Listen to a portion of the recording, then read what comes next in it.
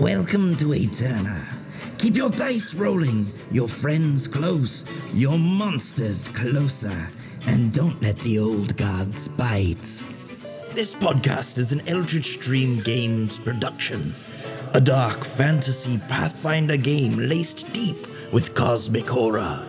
I would like to thank the patrons that make this possible: Brian Bridges, Brian Rafe, Donald Bewley, Eric S. Pat, Robin Mims, Tim Demuse, Thomas Wayne Haley, Undead Fish, and Wesley Sullivan.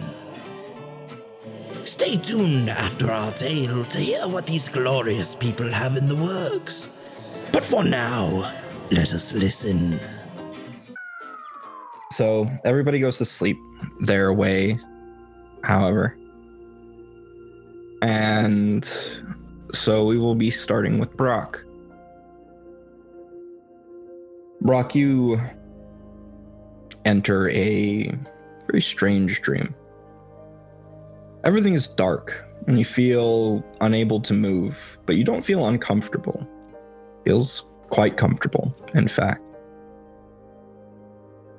You feel at one with the earth.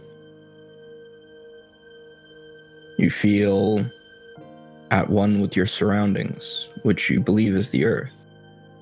And then you reach out, the ground trembling slightly. And you can see, as if with your tremor sense, you see a place that, after a moment, you realize is familiar. The shrine that your town is built around, the cave deep within the tunnel. You're there, and there are these echoing pulses coming back. You can see people moving around. There's a deep, low, kind of bassy hum that's intermittent. Focusing for a few more moments, you begin to hear voices vibrating through the stone. After a few moments, you realize perhaps your father or your family is nearby, and you go to check on them. His aunt is at his bedside, your father reclined in the bed itself, bundled by soft cloth, a rag on his forehead.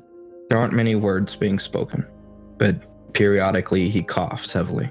In the room outside, you hear your grandfather, who is quite old at this point, and one of your cousins. They're speaking in hushed tones about your father's illness, how even the blessings of Torag have not cured him of it. You hear them speak about the Keepers, a term you're not familiar with, searching around within the town for any more speech about, but you look around town, seeking out more conversations, perhaps referring to these Keepers. You find a few individuals who are adorned in heavy metal armor, something that your people don't wear, though there's some resemblance to your people, dwarves. As you move outward, a terrible understanding begins to set in. There are fortifications made of stone and iron and Duragar. Not a huge amount of them, but it's obvious that they are now in keeping of this place. Is there anything you would like to focus on specifically during this time? Yeah, so you're saying like he's sensing this more like through his tremor sense. So is it feeling more like a dream or like a vision? More like a vision. Like, you're aware that you have to be asleep. You're nowhere near this place, but you feel like you are somewhere near the altar to the mountain, as if you were deep within the stone there. I mean, more than anything, he'd probably be focusing on the condition of his father. maybe trying to find some of the other elders in the village to see if, they're talking about what's going on or anything like that. But, he'd really be focused on, just trying to figure out what the situation is with his dad. Something has happened with him, and it would seem that the people of your village, even those dedicated to Torag and his worship, are unable to cure him. Something in his lungs, and you hear mention of him coughing up blood and how the amount of time he has left is unsure, and that the keepers will offer no aid, nor will they let anyone leave to gather more medicines or seek out healers from other areas. And these keepers are the Duragar in the armor? Listening around some more, you are able to gather that. And the Duragar, much like the Drow, are a conquering people. They are perhaps the less cruel of the two, but it is no better to have them above you. You would probably take notice that there are no longer any symbols of Torag left in the village.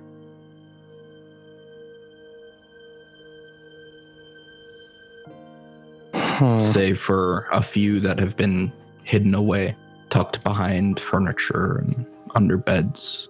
If he tries to use any of his abilities, do they seem to work? Like, can he move anything? It feels as if you are too far away. And it feels more like the tremor sense that you're using is less your own and more like something feeding it into you. Like a source somewhere near the altar. Then in that case, he would try and find that to try and see like what's causing him to see these things. It's pretty much where you're at. You're not entirely sure. It seems to be the center of what you're sensing, where it feels like you are. And there's like just nothing necessarily there that seems to be like calling out to him or anything. It's just where this is emanating. It feels familiar. It feels like it should be a part of you, but that's all you can really tell. Okay. In that case, probably try and force himself awake. All right. So then, if you're forcing yourself awake, we will move on to someone else. Okay. So then I'll go ahead and go with Chris for now. Chris, Riley lays down and goes to sleep. At first, he has some very fitful dreams. They seem to be normal at first and going about everyday things, and then there's a sudden sound of disturbance, a loud crash, somebody screaming. It varies from dream to dream. But when you go to investigate, there's a set of armor, bulking in its size, with a pair of dark red eyes behind the faceplate. A huge great sword held aloft, covered in blood, that turns to you. And every time just before it causes you to wake back up for a moment, it feels like a fight. It reminds you of your father. Something about it reminds you of him. But then the sword comes down, and every time, for whatever reason, you're not strong enough to stop it. But that is not the important dream. After a few of these, you finally fall into a more restful sleep, and you find yourself in Solaria, back in your old home, waking up in your old room. The smell of breakfast coming from downstairs in the small house. This one's going to be a little more, what do you do? So you're waking up, you're in your bed. Okay. You don't feel younger. You feel like you are now. Is this one of those things where like the dream state kind of like readily I buy into it, or Riley buys into it readily, or does he like still remember everything? You remember everything. It like you're aware that this is a dream of some kind. Okay, all right, cool. Yeah, so he takes a moment just to like, I guess like sit up in bed, look around the room, just like verifying that, it's home. And then he probably thinks to himself, is that mom's lemon pepper pancakes I'm smelling? And he'll steadily get up and maybe like run his hand across a countertop with a few books on top of it, from when he was younger and living at home, and steadily make his way downstairs. So you make your way downstairs, and I feel like you kind of expect to find your mother in the kitchen cooking. Yes. The sight you see is not unlike that, but it is not your mother, but rather Victoria. She doesn't seem to have noticed that you've come downstairs, but there's lemon pepper pancakes and lemon pepper bacon. Even lemon pepper orange juice? And lemon pepper milk. Yeah, lemon pepper orange juice. No, the milk is better. The milk is better. And there's lemon pepper milk too. Fucking lemon pepper.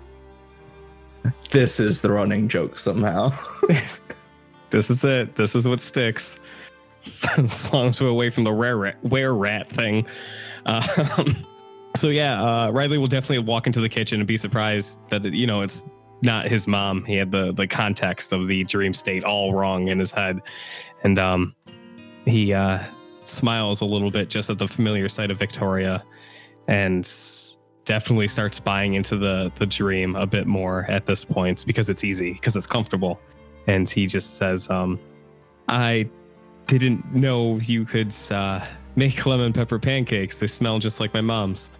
Did you find her recipe? As you told it to me, remember? Did I? He'll just like steadily, so as he crosses the room over, he'll say, why don't you help my addled mind and tell me when? When we were younger, you came over. You said that you were in a good mood because of them, and I asked you how could lemon pepper and pancakes possibly be all that good. They don't seem to match up. And you told me what she did with them and how she made it work, and I thought that I'd use this opportunity to try it out. So I don't suppose that it makes a huge amount of difference. I don't think cooking here works quite right. So the whole time he has his hand on her shoulder as she's telling the story, and he's like staring at her in the eyes and smiling, and he just nods and says, yes, I remember. I just like hearing you tell me stories. And with a soft chuckle, he'll draw her in for a deeply passionate, manly kiss. Eventually, you lean back, and she flips a pancake onto a plate, puts a couple of strips of bacon, and gives you your milk. Great. Yeah. He just says it smells perfect, though the lemon pepper milk, Victoria, it was a joke. I didn't think you'd take me seriously. Like I said, things don't necessarily work right here, and I wanted to see you while we have time. What do you mean they don't work right here? It's a dream. It's two dreams in one. I can't make them both work.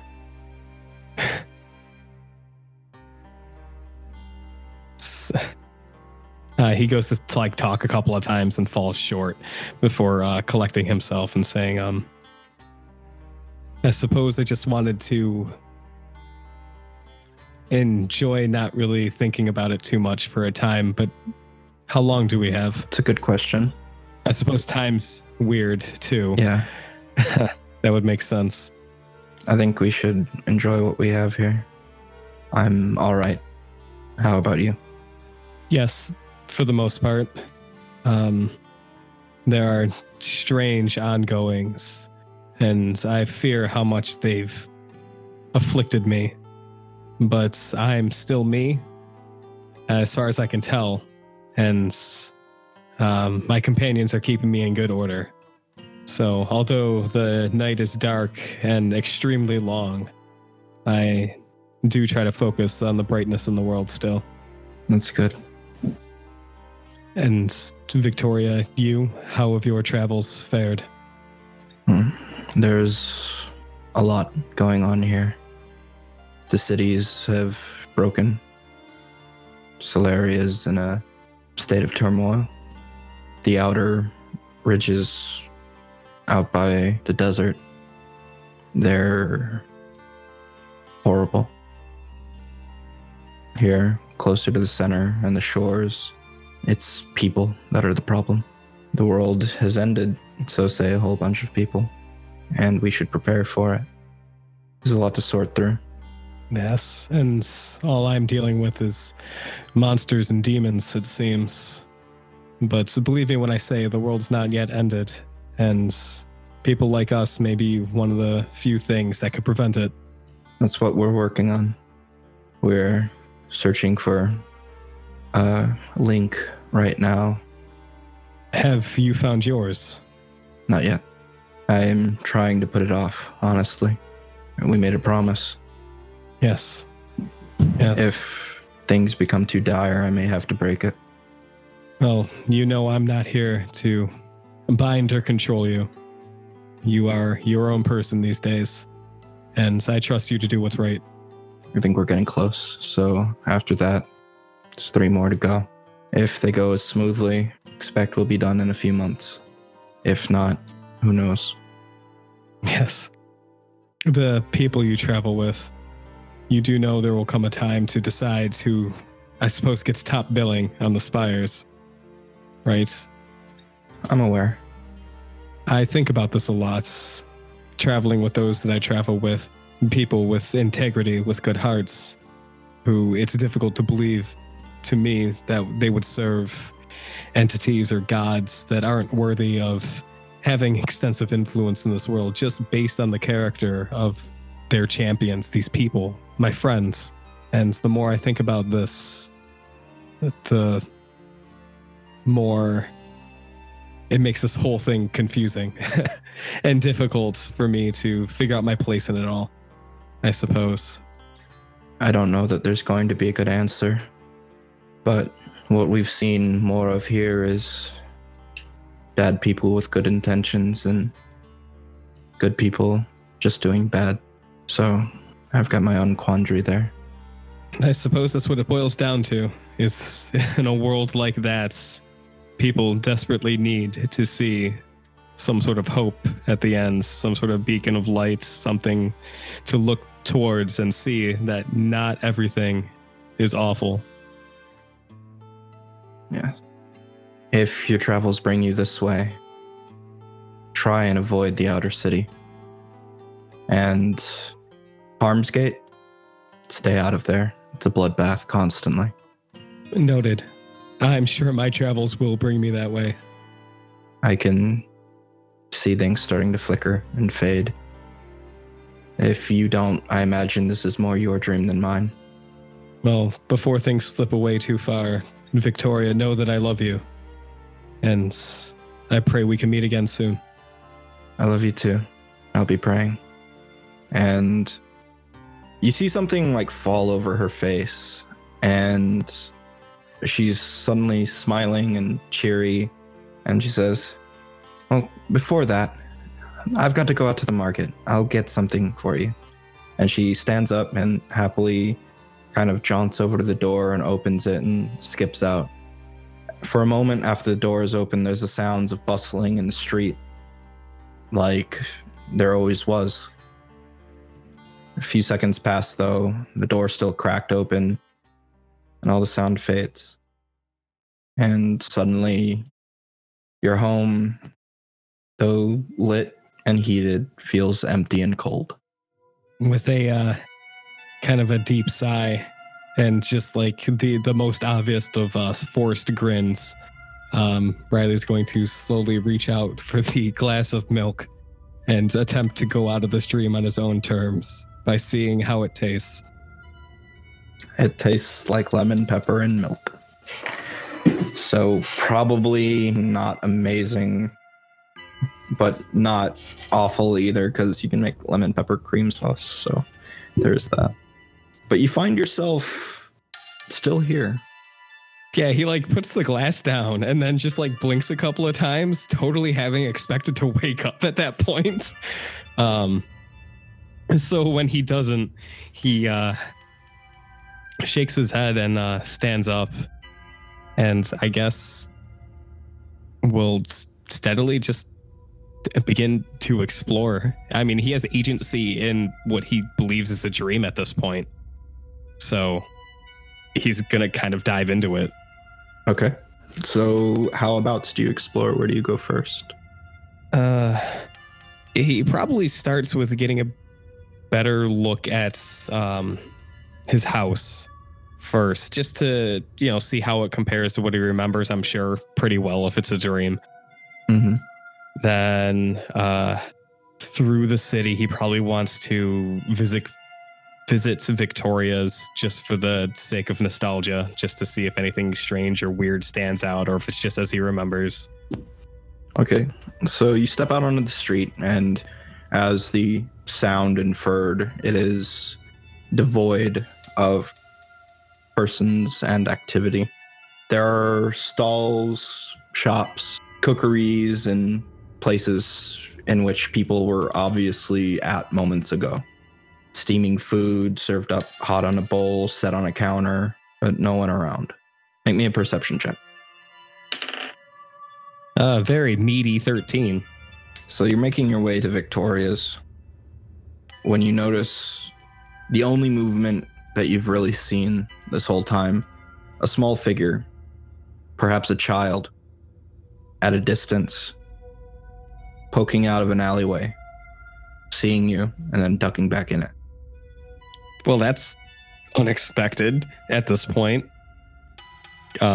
So Riley takes a moment to let's just look around, and then he's gonna go check things out. You head down this alleyway, and you notice a few streets down at the far end of where these buildings line up, the small figure turning left out onto another street. It's time to give chase. And so you chase. The figure always seems to be just keeping out of reach. Just at the edge of your sight, as you turn a corner, so do they.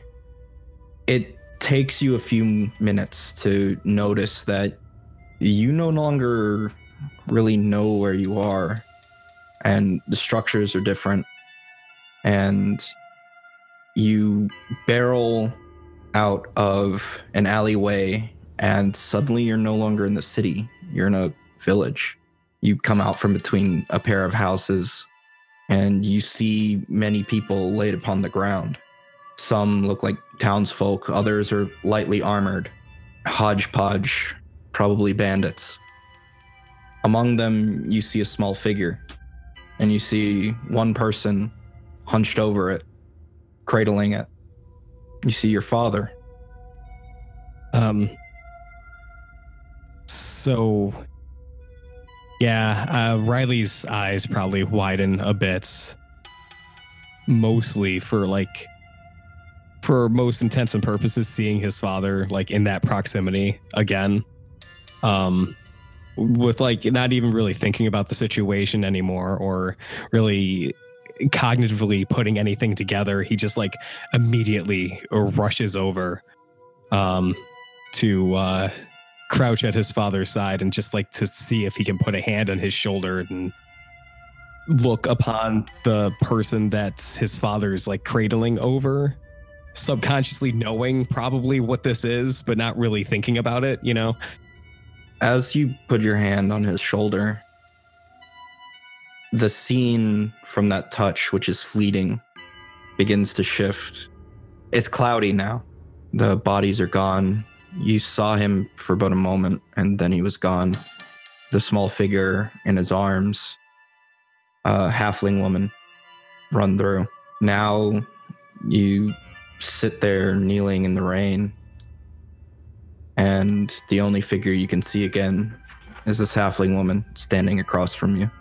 There's something off, her edges aren't really defined. Riley doesn't even like stand up. He probably falls into a more of a kneel position instead of just like crouching down. And looking at her, he just like shakes his head a little bit and says, "Can you hear me? Can you understand me?" She nods. Are you doing this? Why is this happening? She will, from behind her back, produce a book. Unlike her, the book appears to have solid form and definition. She opens it. She begins to, in a strong voice, recite I guess it would be a limerick, is something that's like in between a poem and a song. Is that right? How vulgar is it? I mean, it could just be like a rhythmic poem, a poem with a high sense of rhythm and. Okay, so she begins to loudly recite this poem, which tells the tale of how when the world was cracked and broken, there were many heroes. Most of them fell. Some completed their quests. Some, however, were too late. And it becomes this sorrowful sort of cadence where she speaks about the end and how there's no one left. And the whole world, whether cracked and broken or left pristine, was wiped of life. How the spaces just creep and crawl with things that don't belong. And how it wasn't just here, but also beyond. And she closes the book. Are you trying to say that's me succeeding or how quickly I'm moving upon this could determine whether or not the world itself survives? There's so many people, there's so many individuals looking to complete this God quest, and there's so many other people in need. How can I turn my back on a world that I'm supposed to save? She kind of holds the book to her chest, closes her eyes, and begins to sing a song. It's a simple song, one you've probably actually heard before. Almost childish. It's usually sung to children, but it's essentially the story of the tortoise and the hare, except that the hare didn't stop to sleep. And at the end, the hare turns to the tortoise and says that it took so long that the pot was ready, and the turtle gets tossed in the pot and eaten. And you kind of, while she's singing this song, there are like echoes, not really things that you see, but visualizations in your mind. There's, every time she mentions the hare, you are reminded of a number of eyes, not those ones that you saw in the sky, but rather the ones that you saw on the thing that at first appeared like Taraxis, and then it wasn't in your memory. That pink thing with weird wings and eyes all over its body.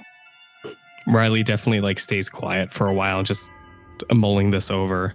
And I think, like, if I and he are understanding this correctly, I think the most poignant part of that was when you said the hare doesn't sleep. So in his head, it kind of frames it like if the forces that we're up against or that are seeking to destroy the world, if they like never stop moving forward, then that's a huge problem. And I think if that holds ground, if that makes sense for him to think about, that's like kind of completely reframes the context of almost everything to him.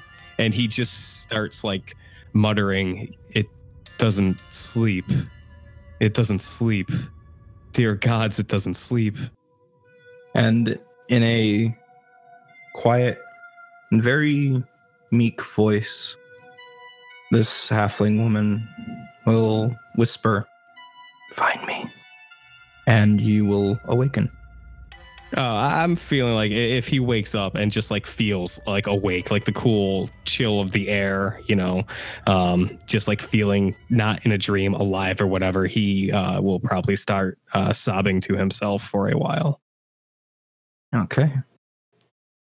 And that will be how you start out next session. Sobbing? Sobbing. What else is new? I want I want that soundbite. Oh, okay. I'll just put on a microphone any given moment during the day.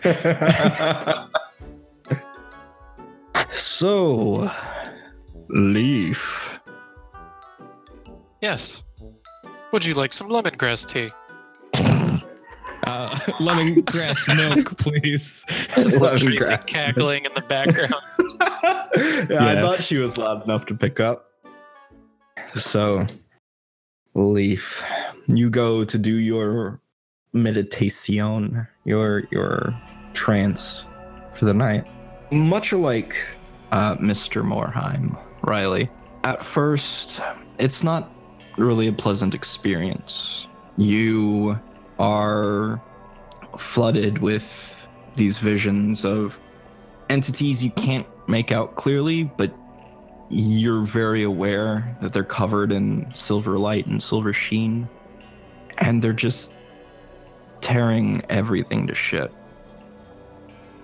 Your friends, Vardo, the people you've met, the forests that you grew up in and came to care about, Box, everything is just torn to the ground by them, and you are just clutched in this sense of fear and inaction, and you do nothing about it. And now everything that you love and care about has been destroyed. And this persists on for a small amount of time. You aren't like contacted by the Silver Flame or anything like that in like a way that like you've communicated before. It's just this trance dream. I feel like in the past, whenever he was put up against these forces, he was probably felt more pity than anything for the forces arrayed against him. Just sad creatures doing sad things, and they should be put to rest. But I kind of feel like he, in addition to the effects of just kind of being so close to this vengeful silver flame, but just having remembered back to him and Box almost being burned alive, he's starting to kind of take on that spirit of vengeance, and so maybe there is that feeling of helplessness and inaction, but I feel like he's also angry, and he's grinding his teeth, and if he's not able to move or do anything while he's watching these scenes play by, he's definitely pulling at his chains or whatever's holding him back. So after the first couple, I think you would start to have this set in and start gaining a sense of agency. Probably not immediately at the beginning, but perhaps about by the time that Box is being attacked. What would you like to do? Are they just vague scenes arrayed in front of him? Or are all these people that he knows just arrayed around him in a field of suffering? They're kind of, yeah. Like the scene itself is somewhat vague, just as the entities are. But the things that you care about, the things that you love, though they shift in and out as the stream has progressed, they are very clear. Then, you said they're like burning? They have the silver light on them. Yeah. Huh.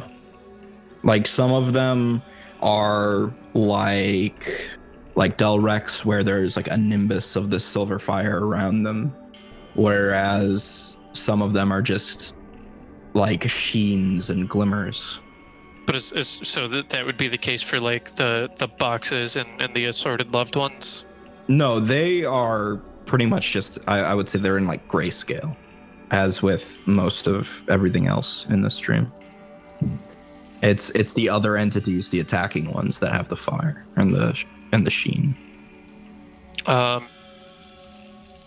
think right now he's not ready to embrace the silver flame. He's getting influenced by it, but he just kind of taps back into his training, because he's the one thing that's kind of been hammered into him ever since he's come into contact with the silver flame is that it doesn't seem to have limits on where its wrath, as far as collateral damage goes, it wants to burn everything, even if it's aired only, slightly.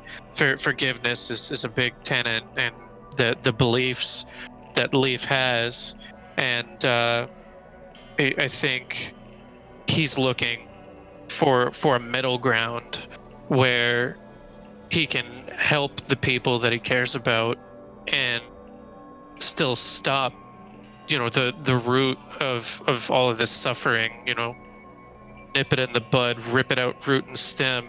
And he just kind of whispers to himself as he's starts marching towards the grayscaled loved ones, and kind of looks them in the faces, and I think he just says, like, silver flame can't be controlled, and its wrath has too much potential to hurt the ones I try and protect. At this given moment, currently there is an individual surrounded by a nimbus of this flame attacking Box. You've seen this happen time and time again at this point. And you know that in moments, Box will fall. So the big thing that he struggled with the silver flame is control, and I think he wants to lean into his origins and his original font of power, and search and see if there's maybe a solution to his problems through his connection with nature. And Okay. So I think this silver hand that he's got, is there like any like vegetation or something nearby? Yeah, Is it it's just like an open kind field? of blurry like the rest of the environment, but it's there. Then I think what he's after is basically like, you could call it a cage or a restraint or something for this, but I think what the end result, what his finalized idea is going to turn into is like a gun barrel or something like that. He doesn't want to cage it and trap it. He wants to direct the flame. He's this control that he's after, and so I think he'll just kind of like press his hand into, and I'm trying to think if like maybe he'll like reach out to Box and grasp his hand, and I think use his nature magic and his knack for crafting, and see if he can shape some of the spare material and find a way to channel this silver flame and turn it into a weapon he's comfortable with wielding against these horrible forces. Like literally just like cardboard tube on the arm, and so boom, boom. No, not like a mega blaster or something. I mean, like I was thinking like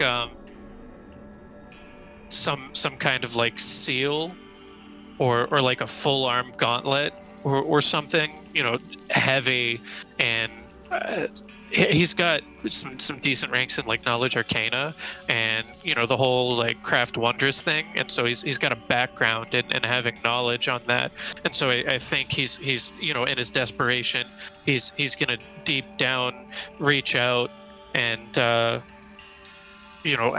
maybe reach out with his mind and his heart to the grandfather oak and say, I don't trust myself with the power that's licking at my fingertips, and I don't trust it with the lives and safety of my friends and loved ones. Control is what I need.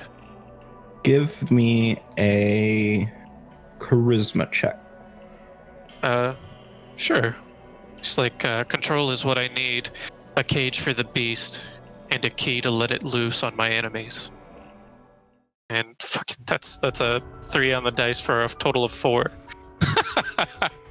So you feel yourself reaching out, and you're reaching out to the first tree. But you also feel the presence of the silver flame, and you're requesting this way to cage the flame, to control it, and you feel like your words, even in your mind, echo hollowly. The veins in your arm erupt in flame. Burning Box, not to a crisp, but definitely hurting him. And a form kind of takes shape, extended from your arm. A raging flame extended like a sword. And you feel a loss of control. You begin to feel like you're in the cage as this reaches out and scorches the one that was attacking Box. And as it's seared away, it gains some definition. And before it completely disintegrates into nothing, you can make out Delrex's face. But that is the last of that dream you will have tonight. Oh. I think he would just kind of like wisp away at that scene and say, then there's only wrath. As he just listens to the crackling and burning. And eventually that too will fade. You find yourself once again on a dock in Solaria. Sound of the waves lazily lapping against the shore, further up the wood. This time, you're not sitting, fishing. There's a little boat, maybe 15 feet long, with a little sail on it. And you look down into it, and you see Thimble. Dimble. Trudging around. Dimble, damn it. Yeah, because it's Thimble Thought. Dimble, you see Dimble. Gnome names are around. tongue twisters. Yeah. So you see Dimble. He's carrying some small casks down into what you assume is a rather tightly spaced hold. I think he just kind of like does he still have the like sword of flame? No, that's kind of faded from your memory for the moment. I see. What about like the residual, just like emotion of that previous scene? Is he still feeling distraught, or is it kind of like a blank slate at this point? You definitely feel jarred. Like, you feel bad, but you don't know why.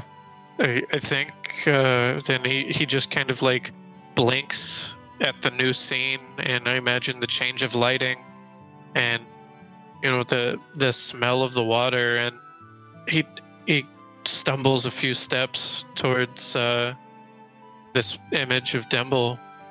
What's he doing? He's loading these barrels, and he comes out and he looks up, just like, well, there's more up there. I know there is. And as you look around, you see that there's several small crates and casks and bundles and bags still left up on the dock near where you are. As you think back, you remember this. This was the first time he tried to sort of set out on a boat and get a handle for sailing. You also remember it didn't go so well, though not disastrously. I think he kind of like steps forward towards one of the barrels, and he doesn't make to like move it. But he like leans on it for support, and says, that's a lot of wine to be hauling for a first-time sailor. Maybe you should have your head about you while you're out to sea. Well, the water is not necessarily safe to drink, and I'm no spellcaster. I can't do what you do and just make it rain. And he does like a little, like, jazz fingers at that. Well, you've got your own talents, Dimble. Making water hasn't helped me much in recent memory. What's the matter with you? You were fine just a minute ago.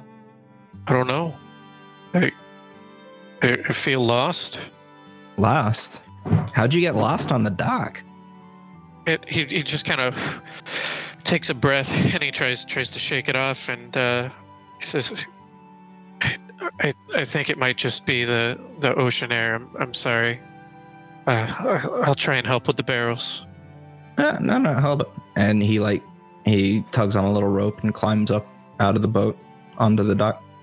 Now, something's not right here. You want to talk about it? I've just got a feeling of dread. And do I have any idea of like how I got here? Because you said it was pretty jarring. Am I remembering like as if it was just a second ago how I got here? I think it's starting to sink in that you're dreaming. Aha. Because there's multiple things that are ceasing to add up. Because you still have memories of things that have happened after this, for one. Yes, I want to talk about it. But first, you've got to be careful for that loop of rope. I remember you tripping on it and spilling half a day's supplies. And, you know, he just kind of like marches over towards the boat and starts like fixing his rigging so that, you know, maybe that accident doesn't happen as he remembers it. Like a half joking, but also with a touch of serious concern in his eyes. You sure you haven't drank some of the wine there, buddy? I feel like I've done this before. I get that feeling sometimes. You know, we gnomes, we can stick around a while. Sometimes things bring up old memories, not necessarily pleasant ones. I wonder if that's what's happening with you. Hey. Elves longer than most as well. True. But this is different. So, let's talk about it. Come on, have a seat. There's no reason to rush. It's still in the morning. No. The last time we've talked, you said we're running out of time. There is no time. The last time we talked, you were trying to get Raquel to talk you out of buying that bottle of mead. I don't know what you're talking about.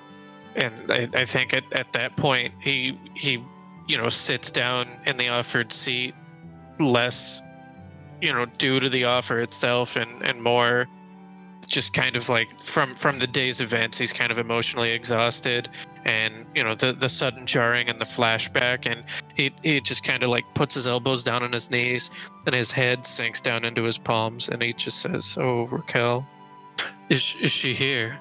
I imagine she's back at the tavern.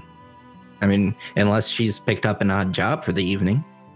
I think I'd like to see her before you set sail. Sure thing. You want me to go with you? Yeah, I think I'd like that. Okay. I don't know what's up with you, man, but something's got you in a funk. There's a lot on my shoulders lately, it seems, and I feel like I'm making choices and all the wrong ones. If you've got a job to do, you're supposed to take whatever tools you've got to get the job done. I feel like I'm turning down the things that I need in the face of not compromising simple morals. I'm worried it's going to get people hurt. You've always been a good guy, Leaf. Even back when we first met. You didn't like us because we were outsiders. And you still tried to just drive us away to help us. Has somebody like offered you something that we can help you out, Leaf? You don't need help from somebody that's gonna do something like that. We're your friends. Is his hand still all silvery in Dreamland? You look down and like it's there, you can see it. But at the same time, it almost feels like the light is covering it. So like faded like an old scar or something? Yeah. You think that's wise, even if it gets people hurt? No. Who's getting hurt? Leaf, is there someone threatening us? Is there someone else you care about being threatened? I think it's bigger than that, Dimble. Bigger than that? Come on, Leaf, tell me. There's monsters out there. I know, that's... No, you don't. These monsters, even the gods fear them. And I think I've got another breed of monster that's tempting me, offering itself as a tool. And I don't know if it's worse. Good, innocent people. Maybe not perfect, but not beyond redemption. And it just wants to leave nothing but ashes. That doesn't sound very good to me. I wouldn't take it, Leaf. We're your friends. We'll help you deal with it. Then what do I do about the other ones? The monsters that prompted these decisions in the first place? Monsters are monsters. They follow the sword, just like they always have. And yeah, sometimes we'll lose people. I remember Dorka and Rose just as well as you do. There have been others. You know that. But if it's something that's not right, Leaf, if it's just going to kill people, it's not worth it. But it's not worth potentially saving a life. It asks for a single offering to burn something that it sees as corrupt. In exchange, you're now holding a sword that could save hundreds, thousands. That's not a sacrifice worth making? I don't know, Leaf. Is it? You're not torn up over nothing. I feel like no matter what decision I make, I'll end up regretting it. Is it worth losing who you are? What worth is an elf that can't even help his friends? I saw Box not too long ago. Burnt half to cinders. The gods put their finger on the scale to grant us these boons, help us fight against these forces, and even still.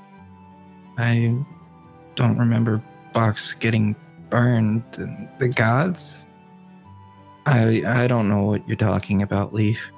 I'm worried about you. So what should I do, old friend?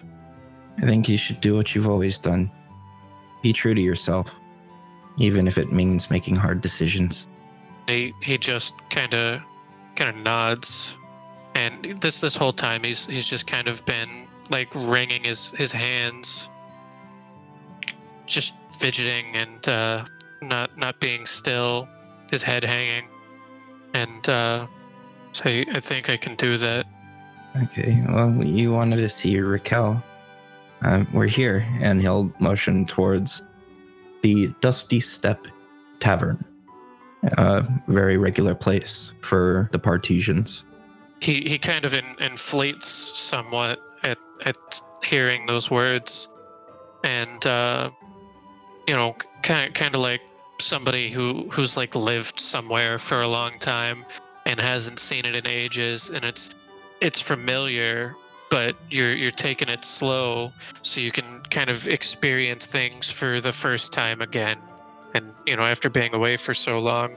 And so he just kind of holds his breath as he reaches for the door and makes his way through the threshold.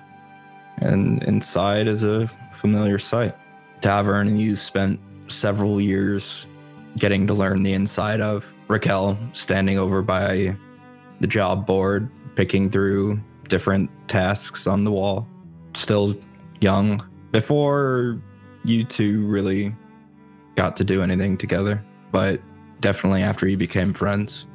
I think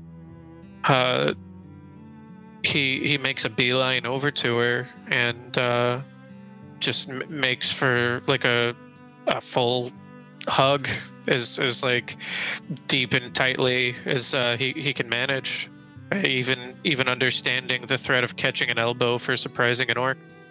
So you kind of do this, and she notices you a moment before you grab her and kind of half spins, and it's just like one of her arms is up in the air while you're doing this, and she's just like, what the hell? Okay, what's this about? It's just it's been too long. It's been half an hour. What's up with you? Feels like years to me. Keep flirting like that, knife here, and DeGaule's gonna kick your ass. I will endure. And he just keeps squeezing. All right. Seriously, this isn't exactly the most comfortable position. And with that, he kind of like loosens up and he says, "Yep, sorry." She'll like kind of half slap your cheek, be like, "That's for touching a lady without asking." I sorry. I'm a. Do you need me for something? No. I just wanted to see you. I'm a bit out of sorts today, and I just You're got telling done me. talking with Demble. Is DeGaulle around? He's out on a job right now. You knew this. And he just points at his head. Out of sorts, remember? Seriously, do you let him drink one of the wine casks? And she regards to Dimble, and he's like, no, I asked him that too. I don't know. He's talking a lot of weird stuff, but he seems really messed up. Just got a lot of big decisions coming up, I think. Maybe some friendly faces might have done me some good to clear my head. Yeah, well, whenever DeGaulle gets back from this job, clearing out whatever the hell's killing that guy's goats, we'll all get together and have a drink, I guess. And this makes your fucking heart sink. Because little did you all know at the time, but the thing killing that farmer's goats was a troll. Troll that DeGaulle was not ready to fight. He doesn't come back from this job. Are there already like drinks on the table? There's a couple laying around, yeah. Then I think he holds back his tears and he sits down and he says, "No, I think maybe drinks now. You're gonna want to be good and sauced for this afternoon." And he, they both just share a very concerned look with each other. I told you, Demble, I feel like I've been here before, and I don't think sundown's bringing good news. Sun doesn't go down. I'm assuming there's like colloquial terms. And I feel like you take a drink out of that cup, and the room starts to spin. You open your eyes, and the inn is dark. The outside windows are shut, and the door is only cracked, letting a bit of light in. Raquel and Dimble both are not present. Job board only has a couple tattered pieces of paper still hanging from it. There's no bartender to be seen. The cup in your hand is bone dry. Got a couple of cobwebs in it. I think he's still at the table. Yeah.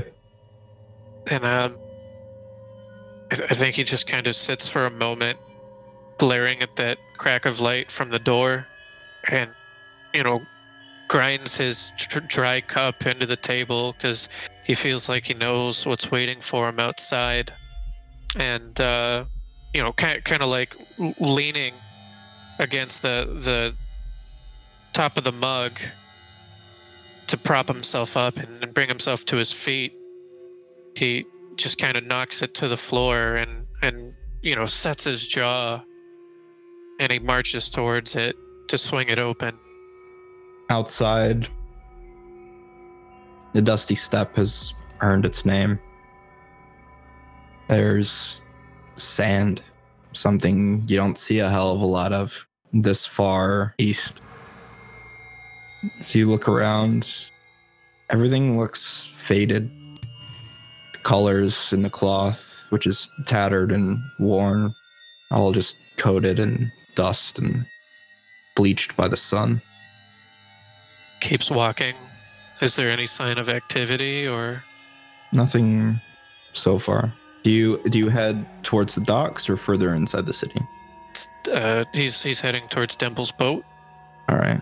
So you make your way to the docks. It's not long before you realize that something is quite wrong. You don't hear the sound of the ocean or the smell of the sea. You make your way to the docks as what you see starts to sink in out onto the creaky, dry boards. There's nothing but an empty chasm beneath you, dry to the bone. Boats sunk into the sand, into the stone. The entire ocean, just gone. Hot sun above, beating down. No sign of activity here. Does he see Dimple's boat down beneath the docks? No. There's just sand and dust and stone as far as you can see. The only sound is that of the wind and your own body and steps. Then I think maybe he would walk towards the end of the dock and just kind of get a better view. Of course, like off into the yawning chasm that used to be the ocean, but also back into the city and along the shoreline from this more distant perspective. The dry expanse before you seems endless. It goes to the horizon. There's no sight of a speck of water in what is perhaps the wettest place you've ever seen. You turn back to the city, and it feels empty. Wind blows through the streets, kicking dust and sand up. Sand like this had to have traveled hundreds of miles from the desert to get here. Is there like an area where the sand is thickest? It builds up around little bits and crevices But it doesn't look where like it's the coming. wind doesn't twirl. I guess he would head in the opposite direction from which the wind is blowing. So if it's blowing it into the city, I guess he'll head towards the source. Okay. You walk further into the city. You walk for what feels like hours. Every once in a while, you think you see something moving, but upon closer inspection, it's just a piece of cloth blowing in the wind.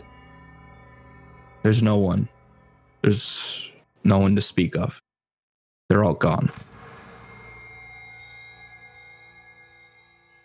Then I think he'll just find a nice, quiet corner where he can gaze upon the ruin and suffer in silence.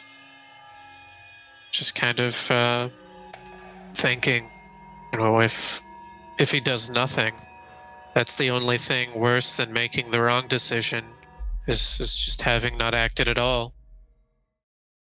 Well, well, well. Isn't this interesting? You hear Taraxis. Yeah, I mean, He visibly shows surprise on his face at the sound of the voice. He looks up at the creature. Aren't you a busy little bee leaf?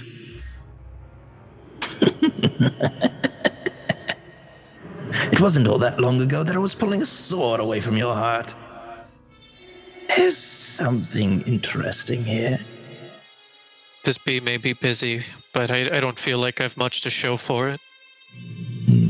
What brings you back here? You're talking about all of this? And everything that leads to it? I've just been, shall we say, looking around. There are several unset levels of this tapestry. I imagine by this point you're a little more familiar with me. But I'm not necessarily with you. Oh, very odd. Perhaps you're not the one I know. And? And what? Does it matter? Does what matter, Leaf? If you know me. Perhaps. I suppose neither of us get to know that at the moment. Am I still to play a part in your game? My game? What game? To suffer for your entertainment? While you chuckle from your lofty perch? That's a rather small way of thinking about it. You don't suffer for my entertainment. I'm merely entertained by you. Whether or not you suffer makes no difference. So by all means, strive to cease. But I have a feeling, And he lowers himself down to your level. that you're not quite the one I marked. And his grin grows wide and his teeth sort of shiver. It's very disconcerting. Almost like the teeth themselves are prehensile, Yes. articulated. Yep. Ugh. Not with Kung Fu grip. Then I think he brings himself to his feet from his lonely seat, and I can't say whether I'm the leaf gold thrush that you marked, but I can say that I'm the one that you've scurried from not too long ago. What brings you back? Not back. I've always been here, Leaf. Keeping your distance as of late? Most definitely, you're a different one then. I've got no reason to scurry away from mine. Something powerful attached to you, I'd assume. I don't see a tether off of you. But yet here you are. Somewhere you really don't belong. And where is here? I imagine much the same place as where you're from, as it doesn't appear to have been unfamiliar to you. But I imagine there's a different ending here. The place I remember had people. It was alive. This place once did as well, not too long ago even. You must be from another thread of time, another universe, another beginning. Very powerful things might be able to do that. Dangerous things. Silver flames, perhaps. And you notice that he visibly takes a step back, though he doesn't show quite the concern that the other, what I will refer to as the other Traxxas, has. Yes, that would be one. You've been a naughty boy, Leaf. How so? Playing with toys that aren't yours and you don't understand. A child doesn't learn not to play with fire until they burn their fingers. I believe this lesson. Yes, but what about fire that stays and sticks? Like burnt sugar. This is a lesson I'm becoming more acquainted with by the day. Yes, you unfortunately must learn things in order. But it seems like you may have forgotten. No, I'm different, shall we say. There's a long story that is perhaps less important to be explained than it is that I am not the Taraxis you know, but I am Taraxis. And there is only one. But there is only one for each beginning and ending. Does this difference come with a purpose? That's as good a question as your own existence. My intention is survival. Does that benevolence extend to others beyond yourself? Perhaps. What are you thinking, Leaf? I'm thinking I seek control in matters where I've felt very rudderless as of late. Well, it's going to be difficult to control one of the most controlling things in all of existence. Your silver flame, I take it. You would take it correctly? Perhaps the version of myself that you know has not been so forthcoming with information. Perhaps for good reason. But you do not seem keen on keeping this entity bound to you. I don't want any part of a sword that burns friend and foe alike. And its leash seems to be gaining more slack by the day. It isn't. But yours is getting tighter. Very well. I will part with some information for you. In good faith to another me, I suppose. Should our existences ever happen to cross, I'd like us to leave one another alone. I've shown restraint in the matter thus far. The Silver Flame, as you call it, is also known as the Fire of Law. It's a primeval, not even a being, force of nature is more like, but even more ingrained than that, it spreads throughout the plains. It is one of several primeval forces similar to itself. Very few ever directly interact with the things. And frankly, you're quite lucky that it hasn't simply overpowered you. I imagine that because this isn't where it's from, its power is weakened some. Hence why I didn't immediately detect it. And likely, I would assume, why you're not trying to blow me up at the moment. See, we don't get along. Not perfectly, at least. But I've made the decision not to let this power loose without good reason. Adira has argued quite favorably for you. I've trusted her judgment as far as that's concerned.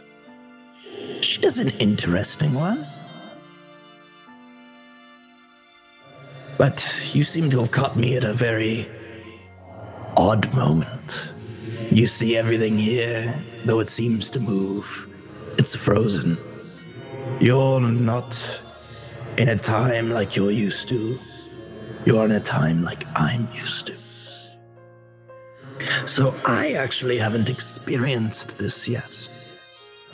Right now, she doesn't trust me. But I imagine you and she experience a similar stage during your time. Let's assume so. I wonder how similar these two threads are. Perhaps we'll see. I can't imagine there's too much of a difference for coming from the same backgrounds, making similar decisions. But now I have information that yours didn't, and you will have information that yours isn't giving you. Perhaps things will become more interesting for that matter. Go on. This flame of yours generally creeps through and consumes its servants, making them nameless beings in eternal servitude across the plains. A very powerful force, to be sure, but purely without their own will. Simply vessels for its power. How do I not become that? You're going to have to seek out an opposing force. This, I'm sure, will greatly interest the other one. You're going to have to seek out a primeval force of chaos.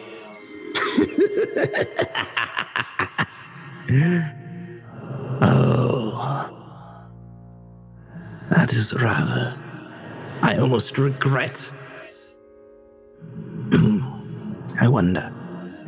Never mind that. Yes, you have to seek out a primeval force of chaos to, shall we say, equalize what you've got stuck with you. Balance. Balance, yes. The forces will try to destroy each other if you're strong enough or lucky enough. You'll be able to survive that. If you're supremely lucky, you might even get to control both. Oh, I wish I could watch that. I imagine it will be very short either way. I don't exactly trust my luck of late. But I suppose for the second time in memory, I should thank you, Taraxis. Yes, Taraxis. We have other names, you know. Some more deserving than others. Taraxis is appropriate. It's just a name. But I don't suppose you know much about us. I can't say I do. But it seems in this place, all I have is time. Care to spin a tale? Perhaps a bit. Tell me, has your Taraxis explained much as to why he's doing this? I will go with the Adira special and say entertainment. Good. Good. So, long story short, and because it is the longest story, literally older than time, I and he, we appear to be similar, but to what degree I do not understand. We have escaped the end and made it to a new beginning. This end is far flung, infinitely further than you can comprehend. Truly the end of time. There is an ending, a waking of one. When it falls asleep again, there's a new beginning. Very few know about this. I learned, and I followed, gained passage, so to speak. Now here we are, having seen everything once already. At least. So were you mortal once? No, not by your terms. But I have not changed from my terms of existence. I exist at the beginning. I am a part of it. And I exist until the end. And that is where I am supposed to end. But like all things, I wanted to survive. So I found a way to escape. To pass the waking. And make it long enough to last until the next sleep. What manner is that? Some very, very talented people. And a very special little bubble, a pocket of sleep to remain while it's awake. I don't imagine those very special people were allowed to come along. Don't imagine they're still around. They are. Elsewise, I'd be absolutely fucked. No, they're still around, and I play by their rules. As long as I keep by their terms, I get to stay in the bubble. Makes sense. As much as such things can. It's on a very much more complicated level. But imagine a ship in a flood. I'm on the ship until the waters come back down. But for one who's seen everything at least once, what value are we? Why do you keep showing up for us? There are some things that make the impossible possible, and you all play a part in it. I see. Things grow more complex. Ever simple as they are. Do we get a good ending when all things have settled? I don't know. So, this version of things as you see it, you've not seen before? That's the question. You're not from here. You are, from your perspective, but trust me, you're not. And that's perhaps the only reason I'm telling you all of this. You can't interfere, but perhaps you can bring a little bit of spice to the other one. Consider it a gift from me to myself.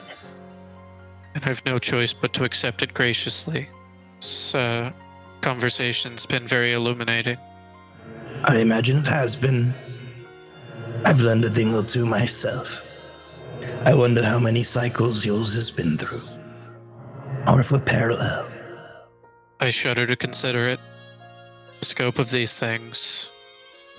They are beyond the purview of minds such as yours. Try not to think about it. We're so very small in the end. Yes. Even things like myself. There's another cycle, and another, and another. It never ends. Everything is small in endlessness. Worry about your scale. I am not sure there's enough worry to go around. Yes, this is one possibility, I suppose, of your world as well as this one. Even here, the threads aren't clear. This is just one of them. One possibility. One facet in a tapestry that may not come to be. So if we're pulling back the curtain somewhat, these creatures that are spreading in my world, what are they? Some of them are little more than animals. Perhaps not to your conception of such, but they're beings seeking to live just like you. They simply do it in a way that is deadly to your people. Others are either the beings themselves or related to the beings that can make impossibility. I stood amongst the gods chosen in the sky and watched these things tear apart a city. I believe I've seen these things that are more than animals. I've seen vague hazy. It's just a tangled mess. Powerful beings. Gods from before gods. And doing the bidding of these deities, as we've been bade to, this will work. For a time. But it will always change things. Cyclical nature of things. For you, time moves forward. That is the simplest and most important thing you can take from this.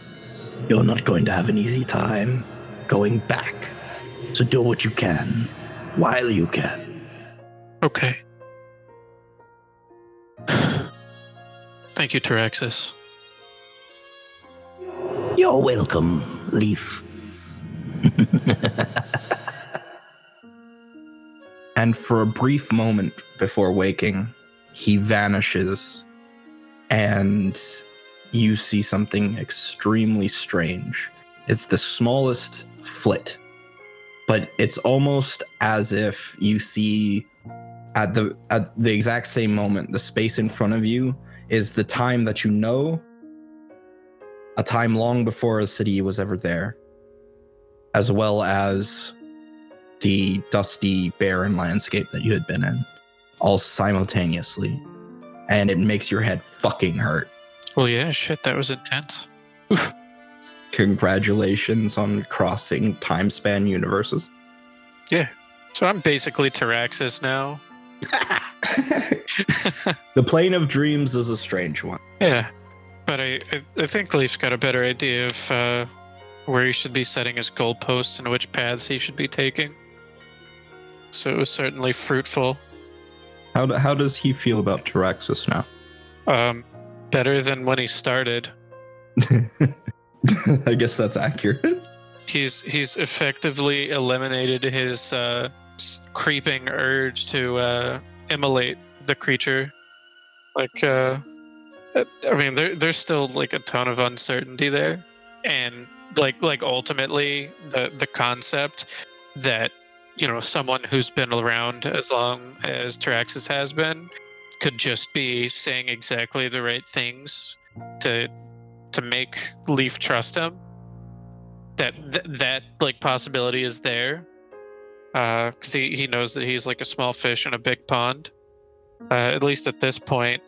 But his demeanor and opinion of Taraxis is vastly improved as a result of the conversation. It's not like a latent hostility, or like an uneasy alliance. Your Taraxis is still fucking under the impression that you're going to torch him. Yeah, well, maybe he should have been nicer. Not that he was like a super dick or anything, but Taraxis 2 is twice the man Taraxis 1.0 ever was. Taraxis 2 had no reason to keep secrets from you. Yeah, I imagine there's enough similarities between the secrets of the two to be worth his time. Yeah, holy shit. So, Shadow. So, yes. Shadow is asleep in her bed all cuddled up next to Void. So, Shadow. Your dreams start out far more pleasantly than the bulk of the party's has. You're not coaxed with nightmares beforehand. But you do have some plain old dreams. I think she typically just dreams of being home. So you dream of being home. Might I inquire as to which home? The temple. That's where Grayson is at. So you dream of being home, really mundane things. Of course, there's the little weirdness of most dreams. The things that don't make sense if you remember them. But eventually those will fade. You'll begin to dream, and you're outside the Black Keep, and you know you have to go to Stormbluff. So you start walking. The thing that doesn't make sense about this, but you can't call to mind why it's not right, is you are alone. All by yourself. Just the occasional breeze, rustle of the trees, and crunch of gravel beneath your feet.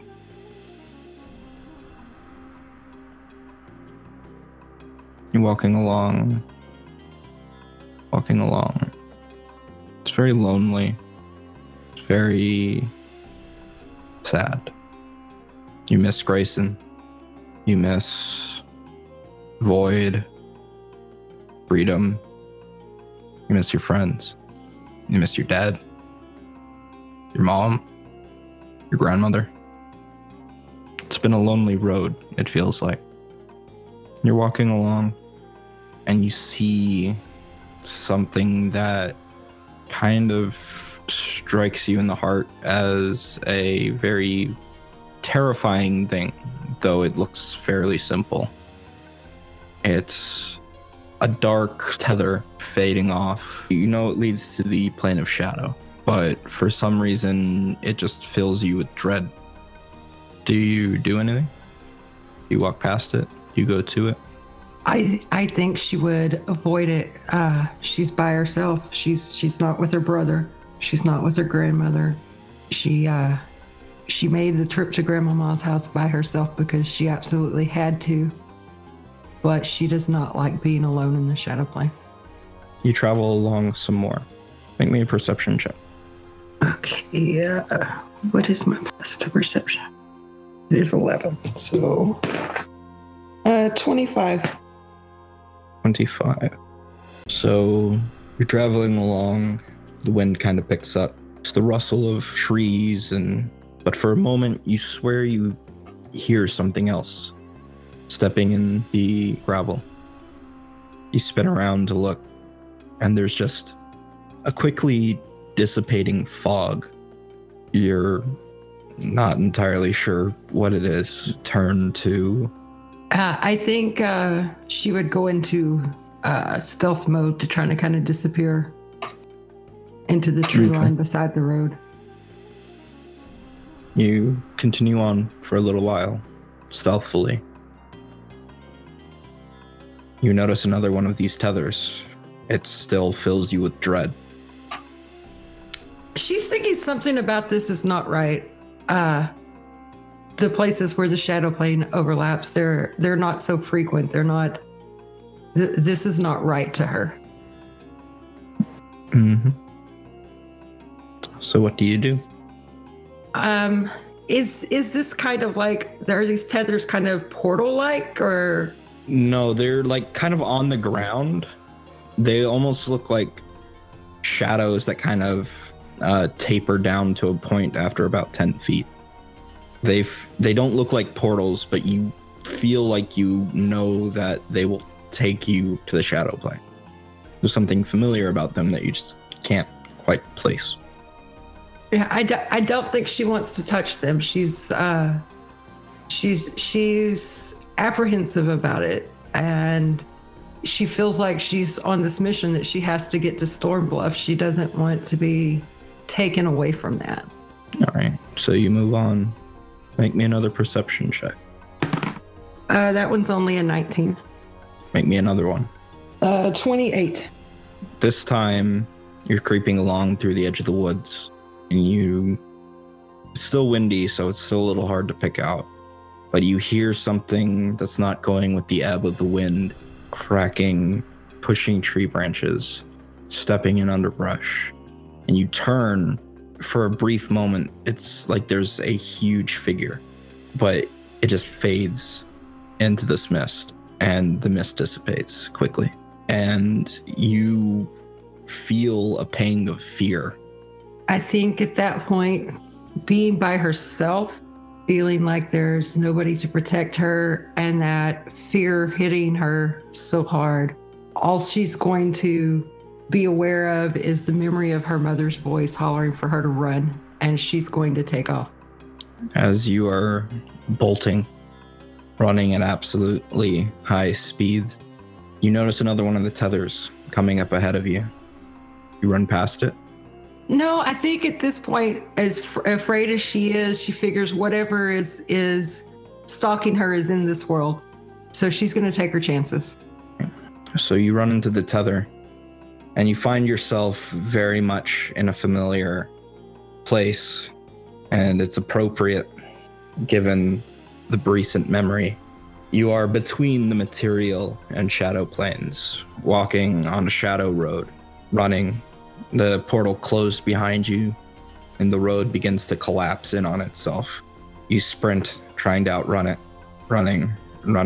On the darker side of the road, you see a figure. It's vague, but seems familiar. But the ethereality of the road itself blurs what potentially or who this is.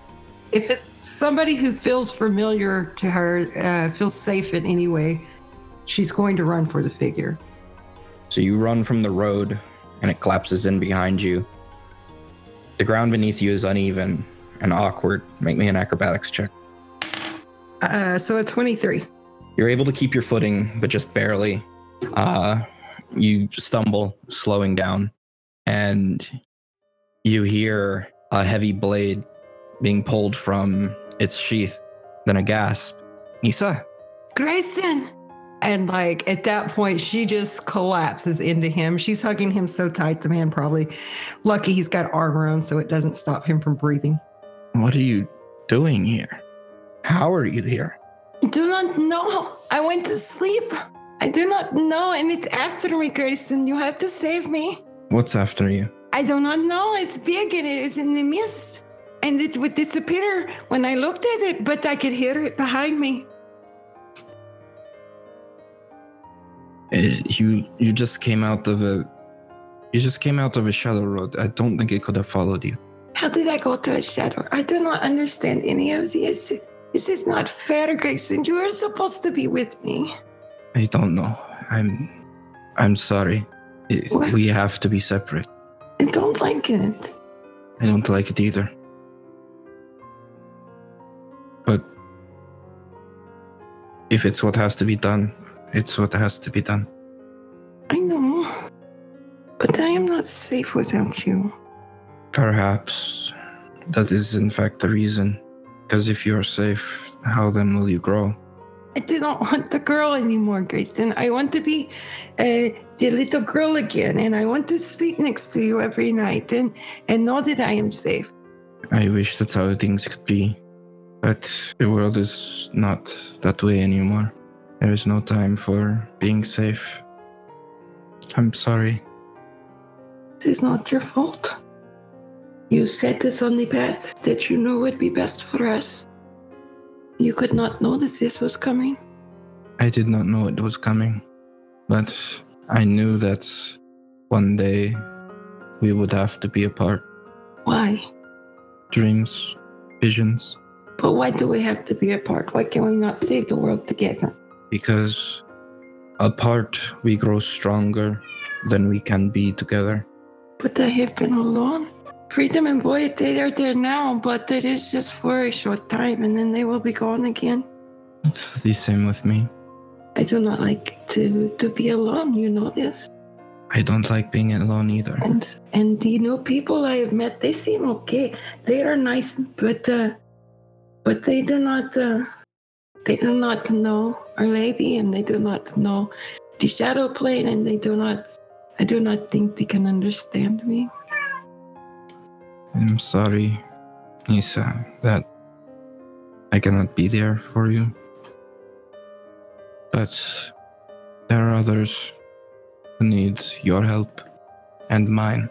I know there is a demon that Freedom is going to send you a message about. A demon. Yes, he lives in a wall, and he tries to trick the people into making deals with him. I see. But I did not think I should try to fight the demon. I was not trained for that. That's wise, especially given how much of a breadth of power they can control. It's But best that is to... what you know to do, yes? So you need to come and you need to fight the demon and make it safe, okay? I will come, but you should move on. I know, I have to move on. I have to go to the place called the Stormbluff. Do you know it? Vaguely. There is a portal north of there that goes to a place where we have an altar in our homeland, and I have to go there and I have to do this ritual thing, and I have to save this man Ekron so that he can find the shadow dragon for me, and then I have to kill the shadow dragon. That will be a dangerous fight. Yes, I know. But I believe you can do it. I fight good now, Grayson. I fight better than I did as well. It is not the fighting without you that bothers me so much. It is the living the day to day that bothers me. I know. But we cannot be in the same place and other places at the same time. I know. But I get confused and I try to think and say, what would Grayson wants me to do? And I do not always know the answer because you sometimes are very not forthcoming about stuff and you just give me this look and I know I'm not supposed to do something, but you'll never tell me why. Sometimes there is a good reason and sometimes there is not. But you are not there to give me the look, then how do I know what I should do? I just have to try and make it up as I go along. You have to find your truth, what you think is right. What is right is just for me to be the shadow and do what needs to be done. But it is not always easy to separate the shadow and the Nisa. I know. It's the same with truth and Grayson. And so I just get up every day and I pray. And I try to make things better for the people around me. And then I pray some more and I go to bed. And that is all I know to do. I try not to be happy. It is most difficult at night when I am alone. Through the day it is easier, but at night it is lonely. It has been some better with Void there, but he will not be there long. It is good to hear that you have company now, even if it is Void. Do not say it like that. He is not a bad person. But he is not a good one either. Why do you say this? His purpose, his path, it is a false. It is made of falsehood. How is it false? Our lady was born of nothing, of the empty space in between. But we cannot be that. We are born of something. The Void is an emulation, not a being. He betrays himself always. There is no way of telling if he will ever then betray others. Perhaps not in the worst fashion of the word, but he is emulating nothing. Nothingness. No compassion, no care, nothing. No love. But that is just the Void. That is not Ezra. Who is Ezra if not the Void? He is a man, the same man he was before he became the Void, though I guess we didn't know him then. He is still there. He is like us in that way. The Void and Ezra, they have to coexist. How do you know that Ezra is not just a mask, another mask of the Void? Because Ezra has feelings. Because he is affected by things. But that's all the Void does, is pretend to have feelings, to pretend to be affected by things. But what he is nothing. But I do not think he would spend, what has it been, 10 years now that we have been such close friends, pretending to be friends. If he has nothing, then he has no need of friends. He does not need to pretend such things. Not even the Void can do things alone. He does not have to do something alone. There are the 7 of us. We are all his allies. He does not need to have personal friendships in order to have allies. He has been the Void longer than we have been Shadow or Truth. Who's to say he isn't more in tune with what he is meant to be? He is very good at being the Void. But he is not always the Void. You can tell the difference if you get to know him. How do you know? How can you know that is not simply his mask for you? Because my heart tells me so. Do you think I have not thought on these things, that I have not meditated and prayed on them? I am not a fool. Do you think I have not done the same? I want to protect you, whether that's from him or from monsters or from weakness. I do not need protecting from him. Do not know. I receive no answers. I cannot think it. I cannot reflect on it in a way that tells me one way or the other. There is no truth in Void. No, there is not. But there is truth in Ezra. I suppose I will reflect on this. But be wary. I know you dislike him. And I have always made sure that there was never anything improper, so that you have no cause to take up a blade against him. Or with anybody else. And it was your wish. I would have few qualms. He is only a friend. But when you decided you had to put the distance between us, I had to have somebody there. I am not like you, Grayson. I cannot put enough faith in myself. I have to have somebody there to believe in me. And when you left me alone, he was the friend that was there. But do you not think that was because that was what you needed and not because he wanted to? I think that was the case. He would have moved on by now, because it did not take too terribly long for me to learn that just because you did not share a room with me anymore did not mean that you had stopped believing in. It is an awful long time to carry on a ruse for no reason.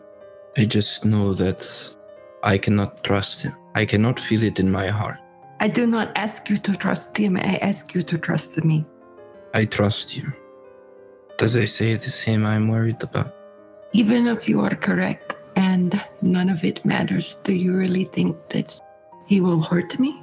That he would harm me in some way? Is he not still a brother of the faith? Yes. I can wish to protect you in ways other than harm. You have always protected me in every way. That is what the people do not understand. You are not just my brother. You are my protector and my mentor and my hero. And I am lost without you. I'm sorry. But it has to be this way. I know, but all I can think about every day is getting this done so I can come home. Perhaps that is why. The shadow, she has to be like Voight in some ways, because she cannot care too much and still do her job. But I am not like her. I am too much like Mama. I wish I could say that everything would be all right and that things will go back to the way they were. They will never go back. They cannot. The Black Butterfly she has shown me things and told me things. I spent much time with her in the first days, and nothing will ever be the same as it once was. The world is forever changed by this. Now it is just a matter of whether it survives or not. And that is a very heavy burden. And the only ease that she could give me for it was that if I fell and I fall, it will pass to another one of you, most likely to you, because it is somehow tied to our past. You share the same past as me. Then I curse the day that might come. But that does not make me feel much better. I guess if anything, it makes me more determined to make sure you should not have to carry the burden. You need to survive. I am trying to survive. I am doing okay, but there are so many things that worry my mind. And so many of them I am not even allowed to speak of. I cannot share them, and it makes them all the heavier. Why? What can you not share? There are things about being the shadow that you do not know until after you sign up. Things that are for the shadow to know and nobody else. That is the way the first shadow wrote it. And I have no reason to believe that he did not speak the truth about it. And before, they did not cause me much concern. But now, with the state things are in, with the desperation that people are facing, and the choices that are having to be made, they have become a much more pressing concern. And so I wake up every day and I try to be happy, and I do it with the knowledge that it may be this very day the shadow is called upon to fulfill her mandates. And when that day comes, it will be the death of Nisa. She will not be able to exist with the shadow any longer. And this is something you cannot share, even with me. I want to share it with you. I want to share it with you more than anybody. What is said on the writings, the chronicles of the shadow, that this is the mandate and that the other 7 must not know. I see. Which means I cannot even discuss it with any of my acolytes because they may be the next in line. Perhaps then these others you travel with? I do not know. They are nice people. I know they are nice people, but even so, they have been giving their own directions by their gods, and yet they do not seem to hold the gods in much reverence. And so I am, I guess, apprehensive to share with them such a deep knowledge that they may have no regard for. I see. I have thought maybe I could talk to Ekron, but he carries so many of his own burdens. I do not want to put more onto him. The hunter. Yes, he is a nice man. He is probably about the age Mama would be if she were still alive. Maybe a little older. But a very nice man. And the only other Keol I have seen. But that is not true. I saw one other lady briefly, but she did not seem quite so connected, if you know what I mean. Probably lived all her life on the other side. Sometimes I am tempted to tell Void just because he is my best friend, but I know better, so I refrain. But it bothers me. It is a thing that I do not necessarily agree that it should be kept secret. I am simply obeying. I imagine there must be a reason. Perhaps. That is the hard thing about the Chronicles. You do not know what is written down because the Black Butterfly says it is so, and what is written down because it is the opinion of the ones who came before. There is no way to know. You have a connection with her. Why not ask? I suppose sometimes I feel like I ask too much of her already. It is supposed to be I that serves her, not the other way around. I suppose. And I am not the only one with one of these secret mandates. What do you mean? I mean, there is another that has one. I have not figured out completely who it is. I do not believe it to be you or to it freedom.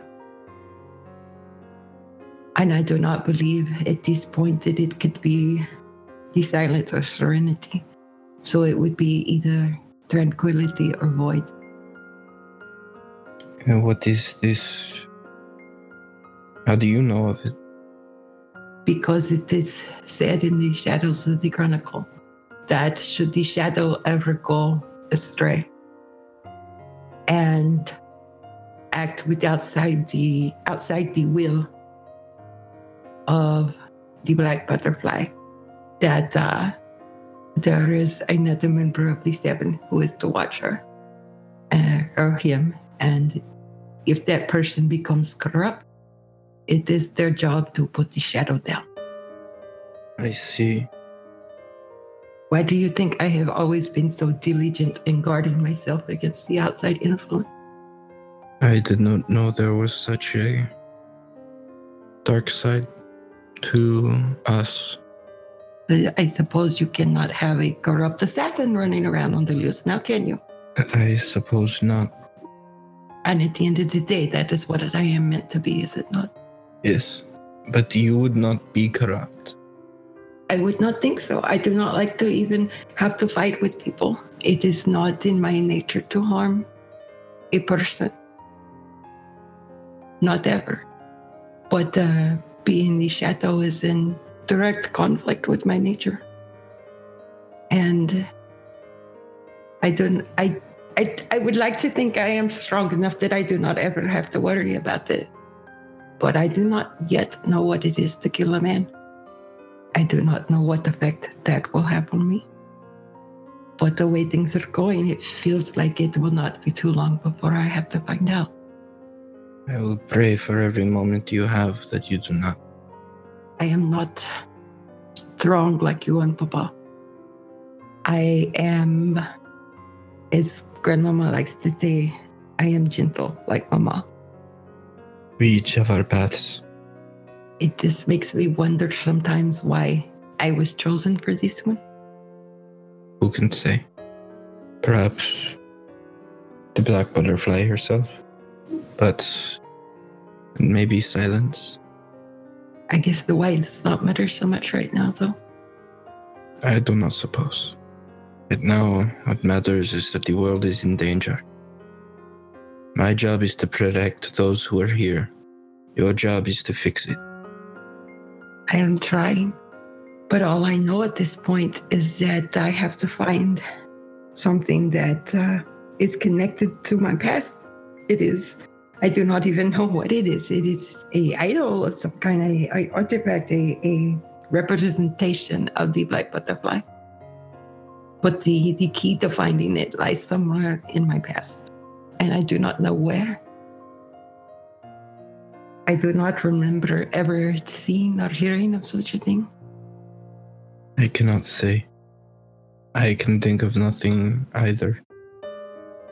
In the past is a very painful road to travel without you. I'm sorry. So I can only hope and pray that somehow I come out the other side of it stronger than I went in. I'm sure you will. But I talk too much of things that are bad, and I do not want to worry you. It's fine. We have not spoken in some time. It has been a very long time, and I did not even get to say goodbye to you. But maybe that is because she knew I could not. Maybe. You begin to feel a pull. Like your body isn't meant to be here anymore. I think I have to leave. But you just come here. Let us go somewhere. Can you not feel it? Something is pulling on me. No. What are you talking about? Something is pulling me back. Bring you back. Pulling you back where? Wherever I was before, I suppose. I do not even know how I got there. I was simply sleeping. Sleeping, but you're here. And he, goes to reach for you as you had touched earlier, and his hand just passes through you, and you start to fade. Nisa. I think as she fades out, she will call out to him and she will tell him to find her at the altar, and how much ever time it's probably going to take to, I don't know, but she would probably know about how long it's going to take her to arrive there. Okay. So she would call out and tell him to meet her there in so many weeks' time. You will barely hear as he says, I'll find you. And I think she'll just kind of brace herself because she doesn't know where she's going to be flung to next. You will be waking up. Hi there. My name's Don. I'm a proud patron of this podcast you just listened to. I'd like to take a moment to talk about some of the projects that I work on. When I'm not listening to Tracy, Sean, and the rest of the gang tell wonderful stories using the Pathfinder rules, I like to make podcasts of my own. I'm the GM in the Starfinder homebrew adventure Hexgrid Heroes. On the other side of the GM screen, I play Corey in Pokemon Seicho, and Peleus in Ashes and Allomancy. I also like to sit around and talk with my friends about how horror movies can be used in a haunted house setting, and for that, check out Fountain of Fear. All of these podcasts can be found at hexgridheroes.com. Hey everyone, thank you for listening to this episode. I'm Brian. I run Action Forge, a tabletop RPG YouTube channel where we dive into all sorts of topics. If you want to learn more, head over there and check it out. Also, if you want updates on all my various projects and some awesome tabletop RPG memes, go ahead and check me out over at Twitter, where I'm at ActionForge. Good day. This is Dick Horney, inviting you to explore the world of Dustris, a unique homebrew setting within an Eldritch Dream Games universe. Come along as the Hive Queen leads a gambler, Cowboy motherfucker with 6-shooter. I ain't never moved cattle in my life. I am a gambler. a Native American. He doesn't have a lifetime of eating processed food, so he probably is actually quite regular. And a Detroit teenager. Okay, so we're rolling into elves, aliens, and troll dolls. Through discovery of new magical abilities, struggle with the reality of unknown gods, and maybe learn a little bit about themselves along the way. Visit Eldritch Dream and Dustris Podcast on Twitter for details. They took to the stars and became stars. So it says here you're from another galaxy? Yeah, Milky Way. I don't think I'm ever going to get used to saying that. A band that influenced entire galaxies. Sector 8, let's make some... Until their inevitable downfall. Fuck you, and fuck you too, Switzerland. Thanks for having my fucking back. Now, 20 years later, they find themselves unpleasantly reunited. James, what are you doing here? We had an entire motherfucking galaxy and you show up on this place. In a place where things are not what they expected. One of our staff members just happened to go missing this morning, and I kind of had Travis? I understand. Why the fuck do you have a guitar? LCP D&D presents Odyssey, a musical actual play adventure set in space using the Savage Worlds system. Listen in by searching for LCP D&D on your favorite podcast platform or find us at lcpdnd.com.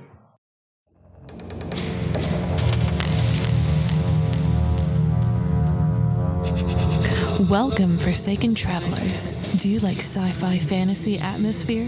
Do you like bad, scary movies, cult classics, and more? The Crow, Beetlejuice, Frankenstein? What about dad jokes? We have those too. Tune in to the podcast for the Untimely Dead every other Sunday on your favorite podcast app. We'll see you there. You can also join us in the Hive. If you would like to become a patron, check us out on patreon.com/Eldritch Dream. Also, if you like the show, give us a review on iTunes. You can also find us in the Hive, that's our Discord, link in the description below. You can also find a link to our merch on sonerdware.com. And find us on Twitter, at Eldritch Dream, at Aternap, and at Dustris Podcast. And until next time, everybody, may the Elder Gods haunt your dreams.